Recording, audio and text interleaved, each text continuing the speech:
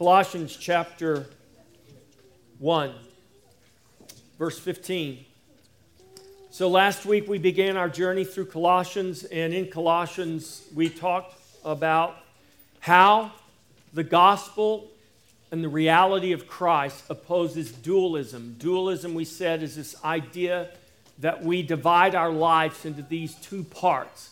One part for God and one part for myself. One part for spiritual things and one part for non-spiritual things. But we said that's really false. It's a lie because there is one creator and there is one creation. And even though he is completely other than us, he has created us for his purpose, and our life, all of our life, is for his glory and for his purpose. And so we cannot rightly think that we can live our life partly for God and partly for ourselves or partly for anything else. It is all for him all the time. So I'm going to read to you verses 15 through 23. That's our text today, Colossians chapter 1, verse 15 through 23. He is the image of the invisible God, the firstborn over all creation. For by him all things were created that are in heaven and that are on earth, visible and invisible, whether thrones or dominions or principalities or powers. All things were created through him and for him. And he is before all things, and in him all things consist. And he is the head of the body, the church, who is the beginning, the firstborn from the dead, that in all things he may have the preeminence. For it pleased the Father that in him all the fullness should dwell, and by him to reconcile all things to himself, by him, whether things on earth or things in heaven, having made peace through the blood of his Son. And you who once were alienated and enemies in your mind by wicked works, yet now he has reconciled in the body of his flesh through death to present you holy and blameless and above reproach in his sight. If indeed you continue in the faith, grounded and steadfast, and are not moved away from the hope of the gospel which you heard, which was preached to every creature under heaven, of which I, Paul, became a minister. This is the word of the Lord. Thanks be to God. Father, we thank you for your word. We ask that you would, by your Holy Spirit, dwelling in your people, Lord, that you would, by your Spirit in us, teach us, illuminate this word. God, transform us. And may your word wash over our minds, and may our minds be renewed to your truth, that we would be a people, Lord, delivered from darkness, made light in the Lord, and that we would, in your grace and in your power, walk as children of light to give glorious witness to you in this world. In Jesus' name, amen. So in Colossians chapter 1, verses 15 through 17, these verses reveal Christ in relation to God and to the creation. Verse 15 says he is the image of the invisible God, the firstborn over all creation. Christ is the exact representation, the exact likeness of the invisible God. He is the very image of God. He's not just a superficial image, but Christ embodies the essential truth and divine nature of God in exact representation. In fact, Christ is called the God-man, the second person of the divine Godhead, 3 in 1. Christ is both human and both divine. This is what it means to be the image of the invisible God. Hebrews chapter 1, verse 3, the writer of Hebrews pens these words, who being the brightness of his glory and the express image of his person, and upholding all things by the word of his power, when he had by himself purged our sins, set down at the right hand of the Majesty on high. Christ is the brightness of God's glory. And the understanding here is that Jesus Christ is the reflected brightness of the Father. But even more than that, Jesus is also the eternal generation of God's glory. In other words, he eternally generates the brightness of the glory of God. Jesus is the reflection of God's glory, and he also eternally generates the glory of God. Jesus is the embodiment of God's glory, and the glory of God is known in and revealed through Jesus Christ. It is in the face of Jesus that we see the glory of God.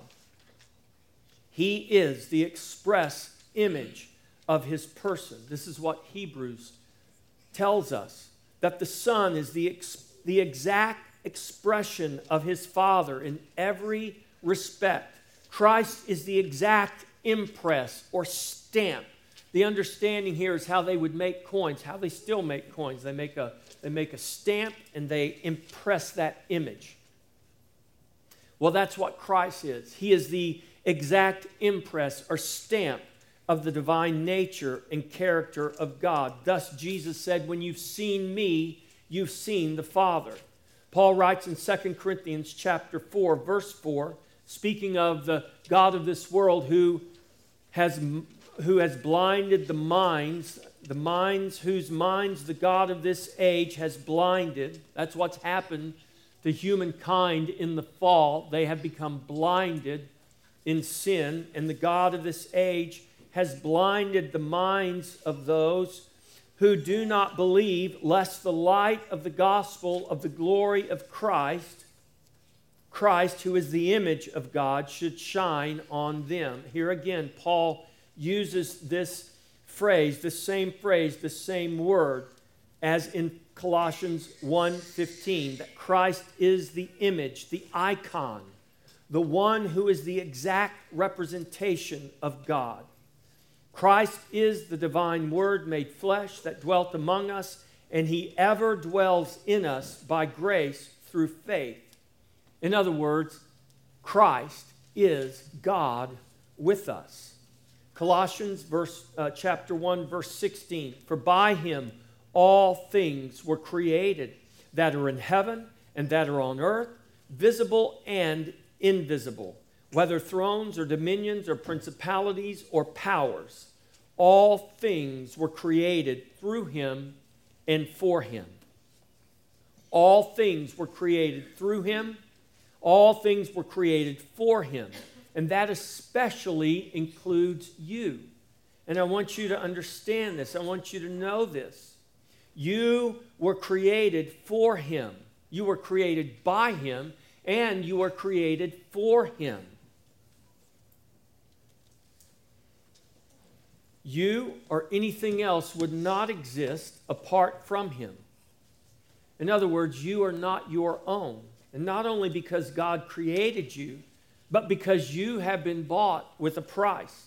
You belong to Jesus, purchased by his blood. You were created through him and for him, and you have been given this gift by his grace. Your very existence, your very life is the gift of grace from God. Colossians 1:17, and Christ is before all things, and in him all things consist. So we've already learned that Jesus is the creator. All things were created by him and for him. Therefore, as the creator, he is before all things. And as the creator, in him all things consist. Or literally what that phrase says, in him all things are held together. All things were made through him. And as the Apostle John writes in his gospel, John chapter 1, verse 3, all things were made through him, and without him nothing was made that was made. Christ is before all things because everything that was made through him. He is the eternal creator, through which all things were made. This means Christ is not only before all things, he is preeminent in his relation to all things. As the world continually prophesies its own destruction and doom. Have you noticed that? There are a lot of prophets out there in the world, inside the church and outside the church, prophesying the world's destruction and the world's doom. Remember, as you hear their false prophecies, remember that Christ is before all things, and in Christ all things were made, and in him all things are held together. Christ, not man, is master over creation and his created order. Colossians chapter 1, verses 18 through 20 reveal Christ in relation to the church. So we just saw Christ in relation to God and creation. Paul goes on and he begins to write about Christ in relation to the church. Colossians 1:18, and he is the head of the body, the church, who is the beginning, the firstborn from the dead, that in all things he may have the preeminence. Christ is the head of his body, the church. You are the church, but you are not the church by yourself. The word translated church means an assembly of called out people. This word church, ecclesia, was used for the first time in the New Testament. It's recorded for the first time, spoken by Jesus in the Gospels. And Jesus said, I will build my church, my ecclesia. I will build my assembly of called out ones. That's what a church is. It's an assembly of called out ones. You can't have a church with one person. You can't have a church with less than one person. We think that because we are the church, and we're called the church, and we are in the Scripture, but we're not the church by ourselves.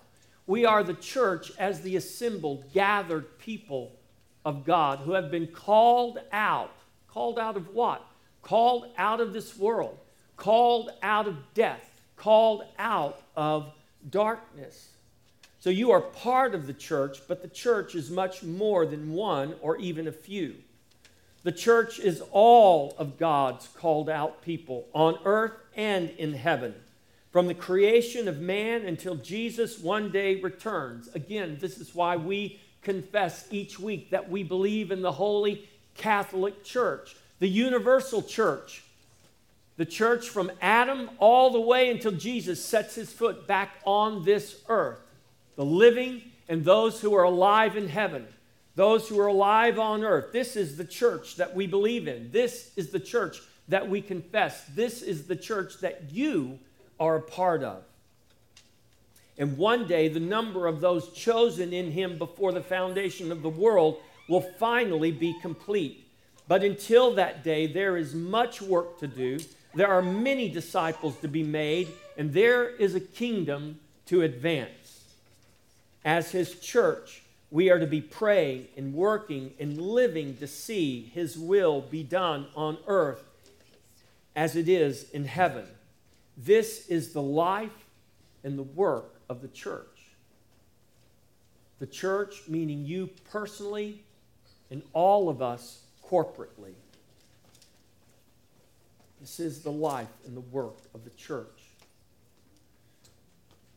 Jesus Christ is the head of his church. That means he is the head of you, the head of me, and the head of all who are his body. The church is you and me and all who are joined to Christ Jesus by grace through faith. This is our joy. This is our joyful life and necessary work under Christ, who is our head. Christ is the beginning, the firstborn from the dead. We must understand that Christ has no beginning. So there was never a time when Christ did not eternally exist. That's what eternal means. Without beginning, without end. So Christ, in that sense, had no beginning. He is the eternal Son of God, the second person of the triune Godhead. Christ, the Word made flesh, was crucified, he died, and was buried. There was a time when Christ did not have flesh. He was made incarnate. He took on human flesh. He was born and had a beginning in that sense as a flesh and blood being, a human being who was also a divine being. He was the Word made flesh, crucified in the flesh, died and buried in the flesh, and on the third day he was raised again from the dead in the flesh. Christ is the beginning of those born from the dead. Christ is the first fruits, the firstborn of those resurrected from the dead to life by the Spirit of God. He is the beginning of those who would follow him in being born from the dead. And if you are in Christ, you will one day follow him, or your body will. If it is ever laid in the ground, it will one day be raised up from mortality to immortality. And that is true because Christ is the beginning, the firstborn from the dead. And if you are in Christ, then you will follow him. In Christ, you have the promise of a future bodily resurrection because Christ is the firstborn from the dead. He is the beginning of this promise, and there is a world of people who will follow him. Christ is our head, leading the exodus from death to eternal life in him. The gospel that we are commanded to make known is the power of God to salvation for all who believe. And you are to live his gospel loud and clear for all to see and for all to hear. That in all things Christ may have the preeminence. That word, preeminence, means first, not in chronology or not in birth order, but in position or rank. Christ holds the first rank, the first position. So think about it. Jacob was not born first, but he was given preeminence over Esau. Or think of David, who was born last among all of his brothers, but he was given preeminence over all of his brothers to become king. So though David was born last, he was first. He had preeminence because he was anointed the king. Jesus, the last Adam, is given preeminence over the first Adam or the first man. Christ has preeminence over all things. And we may put many things before Christ in our life, but in reality, there is nothing that ranks before him.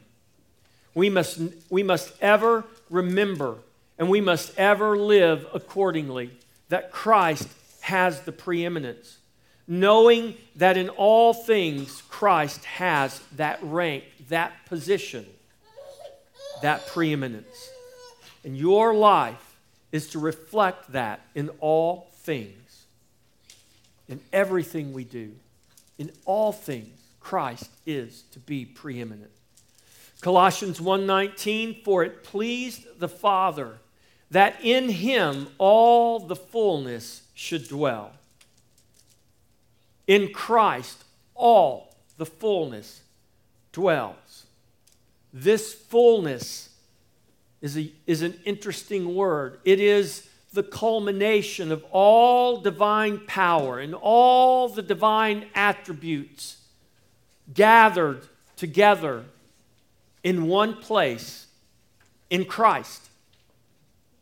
Now, we might not realize this, but in the Colossian church, there was a heresy called Gnosticism. It was a very common belief among the Greeks.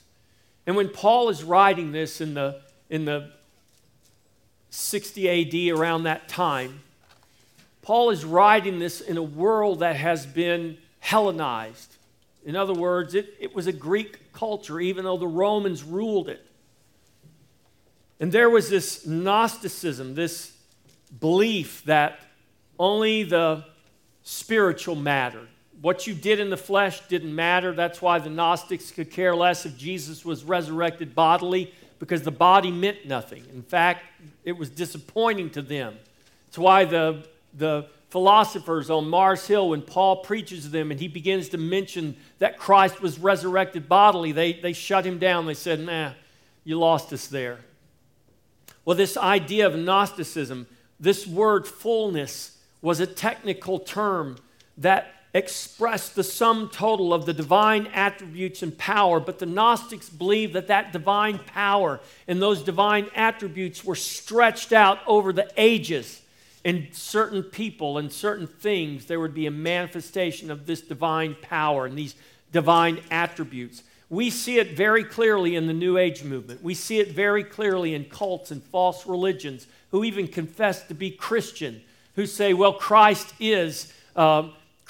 only received, Jesus only received the Christ consciousness or the Christ anointing. He was one of many who can receive this Christ anointing. That's Gnosticism. That's not Christianity. That's not gospel. That's not good news. And Paul very purposefully here takes this term, fullness, and he says, for it pleased the Father that in him, in Christ, all the fullness should dwell. He took what the Gnostics diluted and spread out, and Paul concentrates it and puts it in its proper place. He gathers it together to refute this false teaching, this dualistic teaching, if you will, that we live in a flesh and blood body, but it's only our spirit that counts. No, listen, in Christ, your flesh and blood body counts. What you do in this body counts, and you're going to receive a brand new flesh and blood body, and you're going to live eternally in flesh and blood. It's just going to not have any sin. It's not going to have any death. It's going to do amazing things, and it's never going to wear out. That's good news. I don't know if it is for you, but it is for me. Amen. And Paul is refuting this pagan belief that we still fall prey to today when he says that it pleased the Father that in Christ all the fullness should dwell. This is the grand climax of all the previous statements concerning Christ Paul makes here in his letter to the Colossians. His relation to creation, his relation to the church, his preeminence in all things. The Father is implied in the language of this verse, and it pleased the Father that in Christ all the fullness should dwell. And there is nothing lacking in Christ. He is the complete and full expression of divine life and power and majesty. In him all the fullness dwells. And if Paul's statement that he is the image, the express stamp, the express image of the invisible God, if that wasn't a declaration of the deity of Jesus Christ, then this right here absolutely is. That in Christ the fullness dwells. In Christ, nothing is lacking. There is the full and complete expression of divine life, divine power, and divine majesty. For in him all the fullness dwells.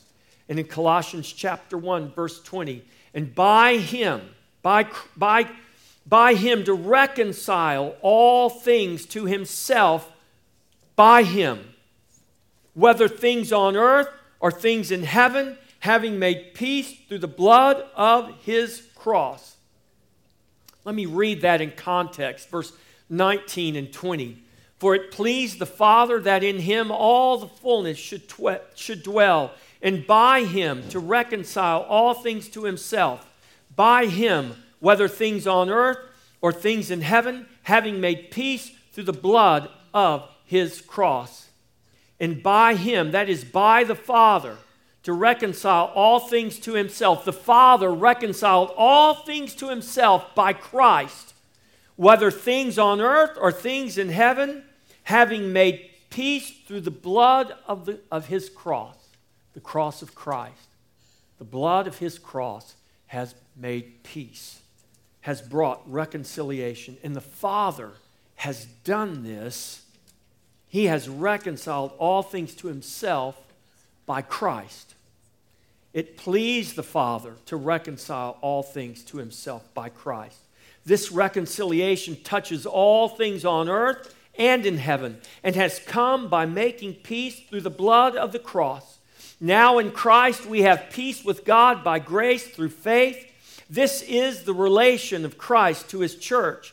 And in that relationship in Christ, you are able to come to the Father. Not only are you reconciled to God, but he has now committed to you the ministry of reconciliation. Listen to Paul's words in 2 Corinthians chapter 5, verses 18 through 20. Paul writes, now all things are of God. I'm going to back up and just quote verse 17. Therefore, if any man be in Christ, he is a new creation. All things have passed away. Behold, the old has passed away. All things have become new. Verse 18, now all things are of God, who has reconciled us to himself through Christ Jesus and has given us the ministry of reconciliation. That is, that God was in Christ, reconciling the world to himself, not imputing their trespasses to them, and has committed to us the word of reconciliation. Now then, we are ambassadors for Christ, as though God were pleading through us. We implore you on Christ's behalf, be reconciled to God. You are an ambassador, a messenger, obediently delivering the message of the King, who is imploring through you that men be reconciled to God. Reconciliation with God comes only through Jesus Christ. We're the messengers. He's the Savior. So you're only delivering the message. You have no power to save anyone. You have no power to deliver anyone. But you have a message, the gospel, that is the absolute power of God to save men and to deliver them from death and from sin. Men must be reconciled to God because sin has alienated them and made them enemies. Man cannot reconcile himself. In Christ alone, our hope is found, as the song goes. The good news is that reconciliation comes through Christ, and if men will call upon his name, they will be saved. Call upon him, trust in him, and be reconciled to God. That is the message of the gospel. That because of what Christ has done, because he is that image, because he is that living Savior, the very expression, the very fullness of God's divine power and glory, he alone can save. And if we call upon his name, his promise is that he will save us. Colossians chapter 1, verses 21 and 22 reveal Christ in relation to our reconciliation to God. So it is by Christ, it is in Christ that we are reconciled to God. It is by Christ and it is in Christ that we can come to the Father. Verse 21, Colossians 1:21. And you who once were alienated and enemies in your mind by wicked works, yet now he has reconciled. He has reconciled. When you were alienated from God, when you were his enemy, you could not reconcile yourself. God alone was able to reconcile you, and he reconciled you to himself by Christ, by the blood of the cross. The scripture teaches that the wages of sin is death. It also reminds us that sin is pleasurable for a season, but in the end it brings forth death.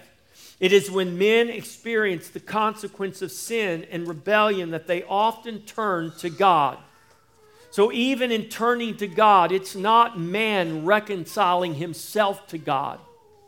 So when I turned to the Lord in my sin and I cried out to God, to save me. It wasn't me reconciling myself with God.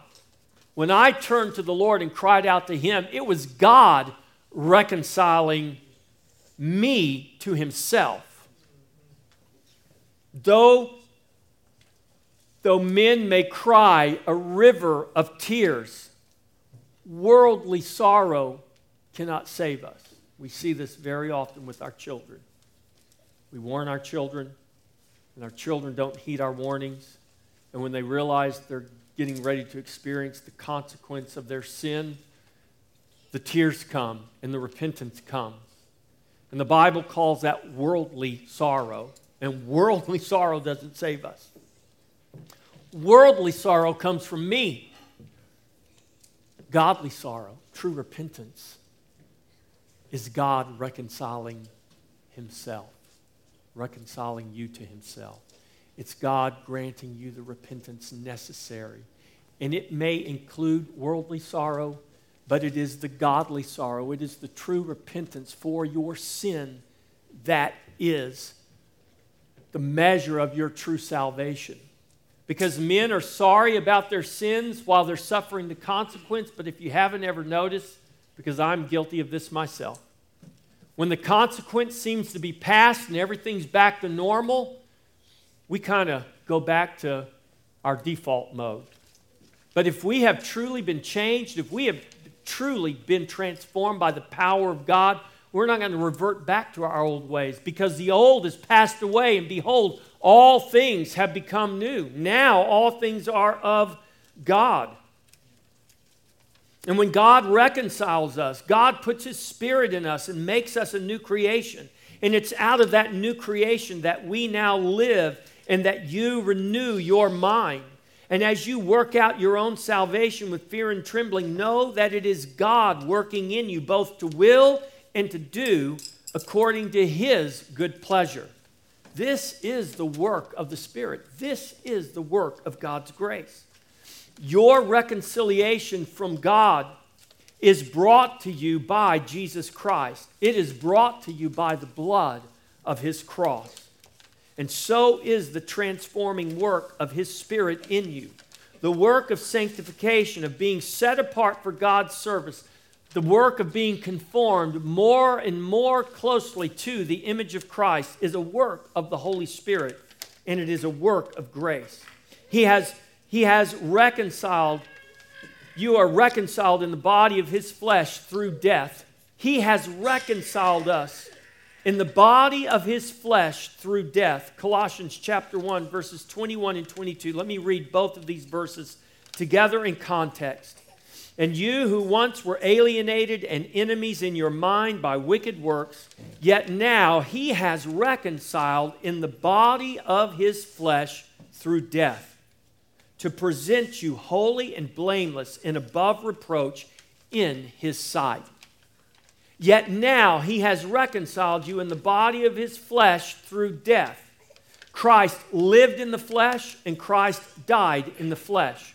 Christ walked sinlessly in the flesh so that He could offer Himself up as the perfect, spotless, sinless Lamb of God. And it is the sinless life of Christ in the flesh that has made it possible for you to be reconciled in the body of His flesh. And Christ died in the flesh and was raised in the flesh and ascended in a flesh and blood body to the Father. Yes, it was glorified, but make no mistake, it's exactly why He ate fish with His disciples. It's exactly why He told Thomas, poke your hands in the holes in my hands.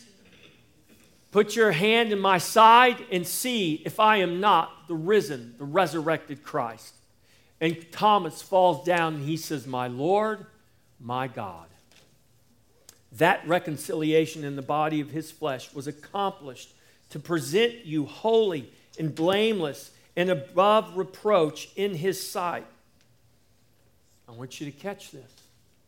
God reconciled you to Himself through the life of Jesus in the flesh, through His death in the flesh, through His resurrection in the flesh, through the blood of the cross, so that He could present you holy and blameless and above reproach in His sight. His grace is eternally working on your behalf for His glory. In His grace, He created you and all things from nothing, not out of need, but out of love. In His grace, when you were alienated from Him and His enemy, He reconciled you to Himself, making peace. In His grace, He willingly offered up His sinless life for you, even though you willfully offered up yourself to sin. In His grace, Christ offered Himself as sacrifice for sin so that He could present you to the Father holy and blameless and above reproach in His sight. This is the grace of God given to us in Jesus Christ. This is God's work of salvation for the world. This is God's work of salvation for you and for me. You are saved by His grace through faith. Your faith in Christ, even your faith, is His gift of grace. In grace, He gives you a new heart. And from that heart, He commands you to love Him with all of it. Even your love from Him. Or I should say it this way, His love poured out into your heart is a work of His grace. We love Him because He first loved us, 1 John 4:19. Knowing His grace and power, you are to obey His command to go and to make disciples, baptizing them in the name of the Father and the Son and the Holy Spirit, teaching them to obey all that Christ commands. That great commission is to be carried out from generation to generation to generation until He comes again. This is what Jesus commands His disciples to do. This is the faith of the church. This is the faith that brought us to 2022. You do realize that, don't you? Thank God in His grace there were men and women who took the commission seriously and believed that their children and their children's children and their children's children's children would be preaching the gospel world without end until the knowledge of His glory filled the earth and covered it as the waters covered the sea. This is what Jesus commands us to do from generation to generation, teaching them to obey all that Christ commands. This is what Jesus commands His disciples to do. This is the faith of the church. This is the life of the church. This is to be lived out every day in every way in all of life. This is the faith you are to live by in all of your life, in your God-given vocation, and in whatever your hands find to do in the moment.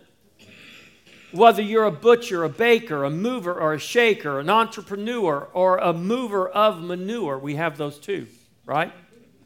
A stay-at-home mom or a mower of lawns, your vocation does not matter, but how you live your vocation absolutely matters.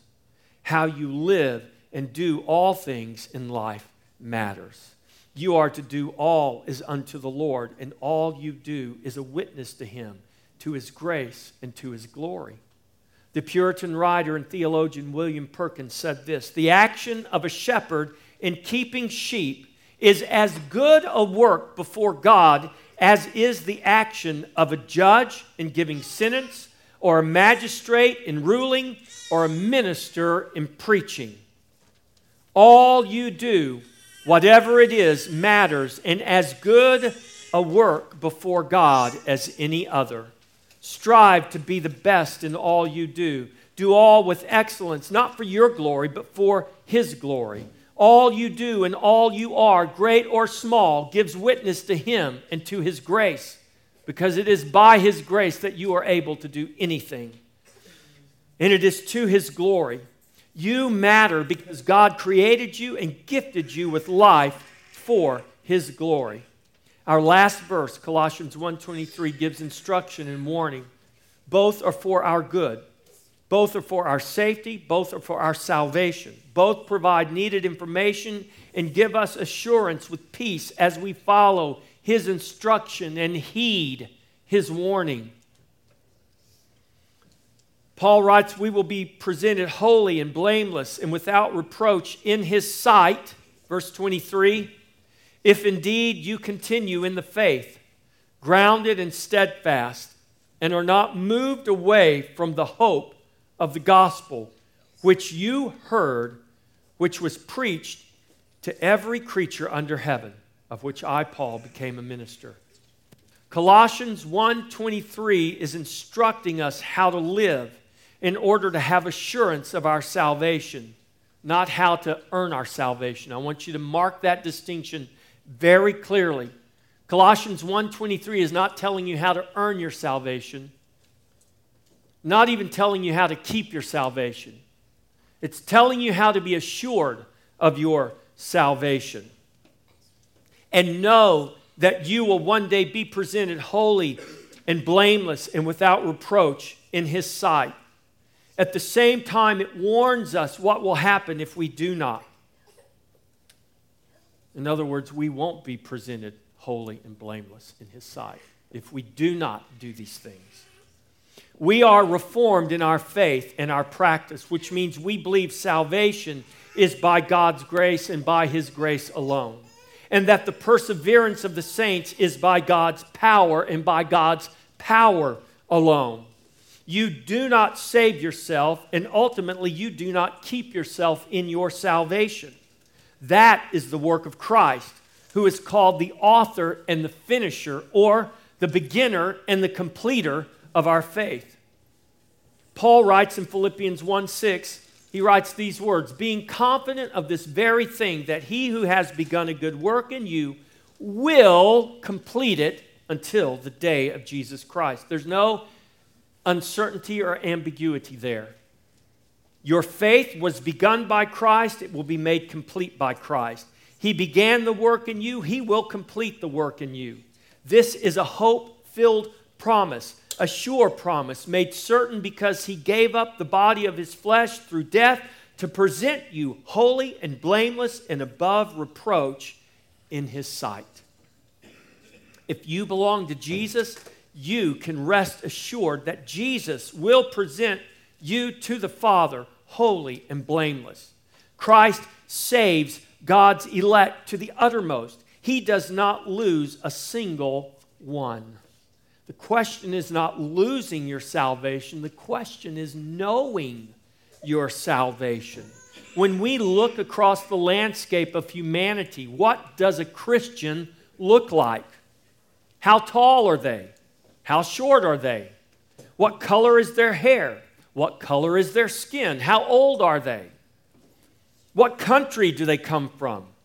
Can you tell a Christian simply by physical appearance? Well, the answer, of course, is no. You can't.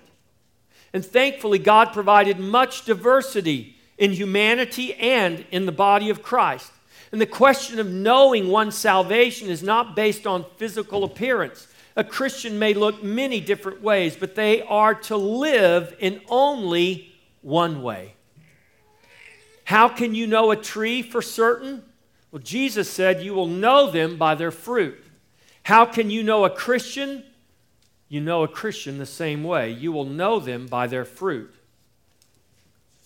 Not all God's elect are the same physically and outwardly, but all his elect are being conformed to the same image spiritually and inwardly.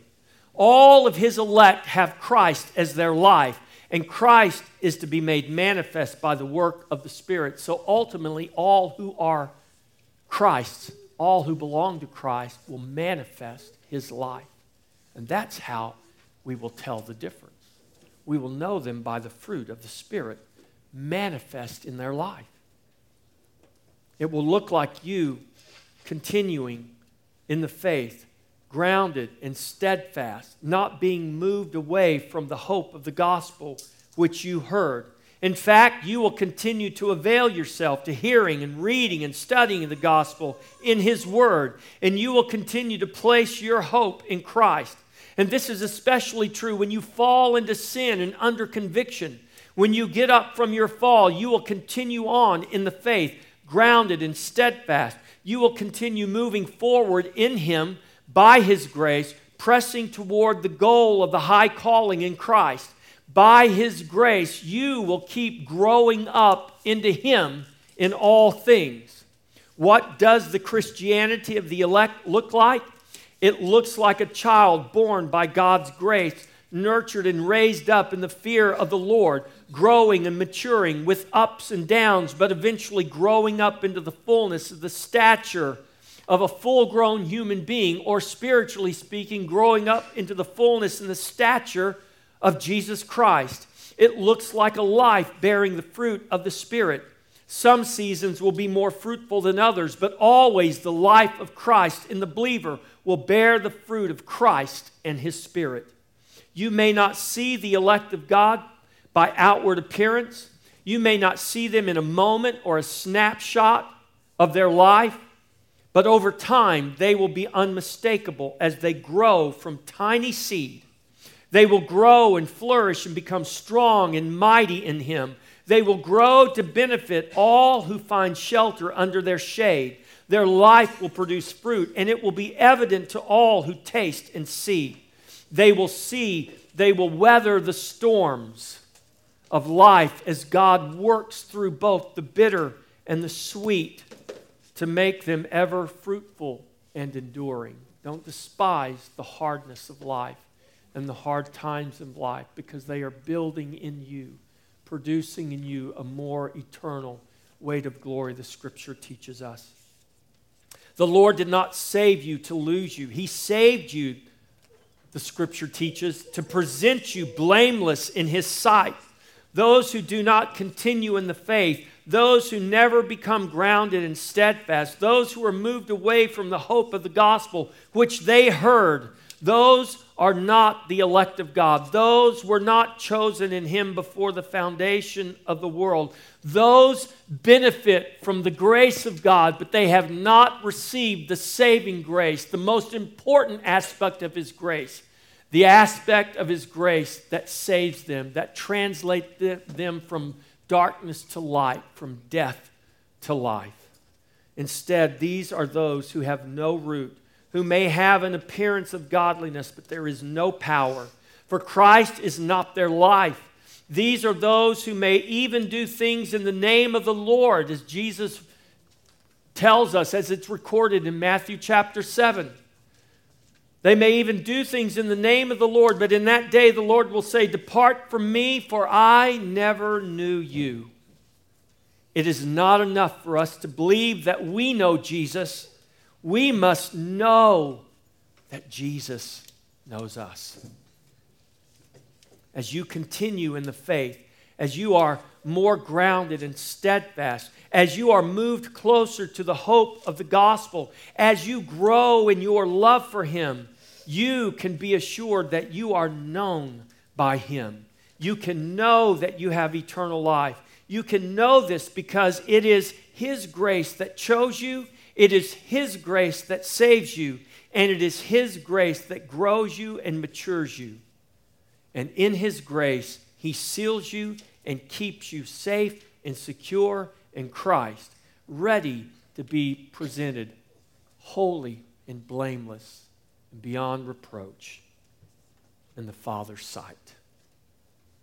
Praise God for His grace made known to us in His gospel and in His Son, the Lord Jesus Christ. This gospel, which was preached to every creature under heaven, as Paul declares here in this letter, and is to be preached still today to every creature. And it is to be preached by all who are His, by all who are known by Him. And if that is you, and I pray that it is, then make His gospel known in word, in deed. Live it loud and clear for all to see and for all to hear. Amen. Let's prepare to come to the Lord's table.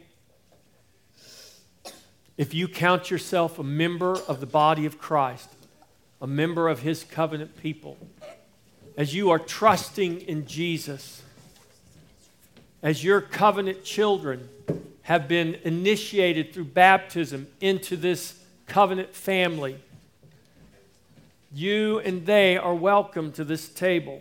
Whether this congregation in particular is your church home, if you are part of the Holy Catholic, the universal church of the Lord Jesus Christ, you are welcome to His table, for this is His table. And He has invited us and made a way for us to come because He has redeemed us by the blood of His cross. And through His flesh nailed to that cross and His blood shed from that cross, we have been redeemed and we are made reconciled to God. Christian, welcome to the Lord's table. Welcome to Jesus. We will all be served and we will all eat and drink together. I'm going to give you your charge and then we'll sing the doxology. Then I'm going to pray for the food next door. You're all invited to stay in fellowship together and break bread together and bless our missionaries and bless one another through our fellowship and our food. In our charge today, I want to remind you that we should never take our salvation for granted. And that means a lot, not just how I think about my salvation, whether I'm going to heaven or not. When I say we should never take our salvation for granted, I want you to think about the price that was paid for you to have your salvation. I want you to think about Jesus laying down the glory of heaven. Jesus, the sinless Son of God, who never knew sin. The Scripture says that He became sin for us, that we might become the righteousness of God in Him. Amen. The Bible charges us to make our calling and election sure. And that charge is not to question your salvation. That charge is to be assured of your salvation. So as you do the things that Paul instructed us, that we could read as a warning of things not to do, it is a charge for us to do these things. And in doing them, we will always know and be assured of our salvation. That we continue in the faith, that we be grounded and steadfast, that we move forward, that we press onward toward the goal of the high calling in Christ Jesus, placing our hand to the plow and never looking back. That we do this knowing that Christ redeemed us and reconciled us to the Father by the blood of the cross, so that He could present us holy and blameless and beyond reproach in His sight. Jesus did not lay down the glory of heaven and become sin for us so that we would have a chance for salvation. He did it so that we would have the certainty of our salvation. And as those known by Christ, we should also know how we have been saved and that we are saved and live our lives accordingly as a witness to His grace and glory. Amen. Now to Him who is able to do more abundantly than all we ask or think according to the power at work within us, to Him be glory in the church and in Christ Jesus throughout all generations, forever and ever. Amen. Amen. The Lord be with you.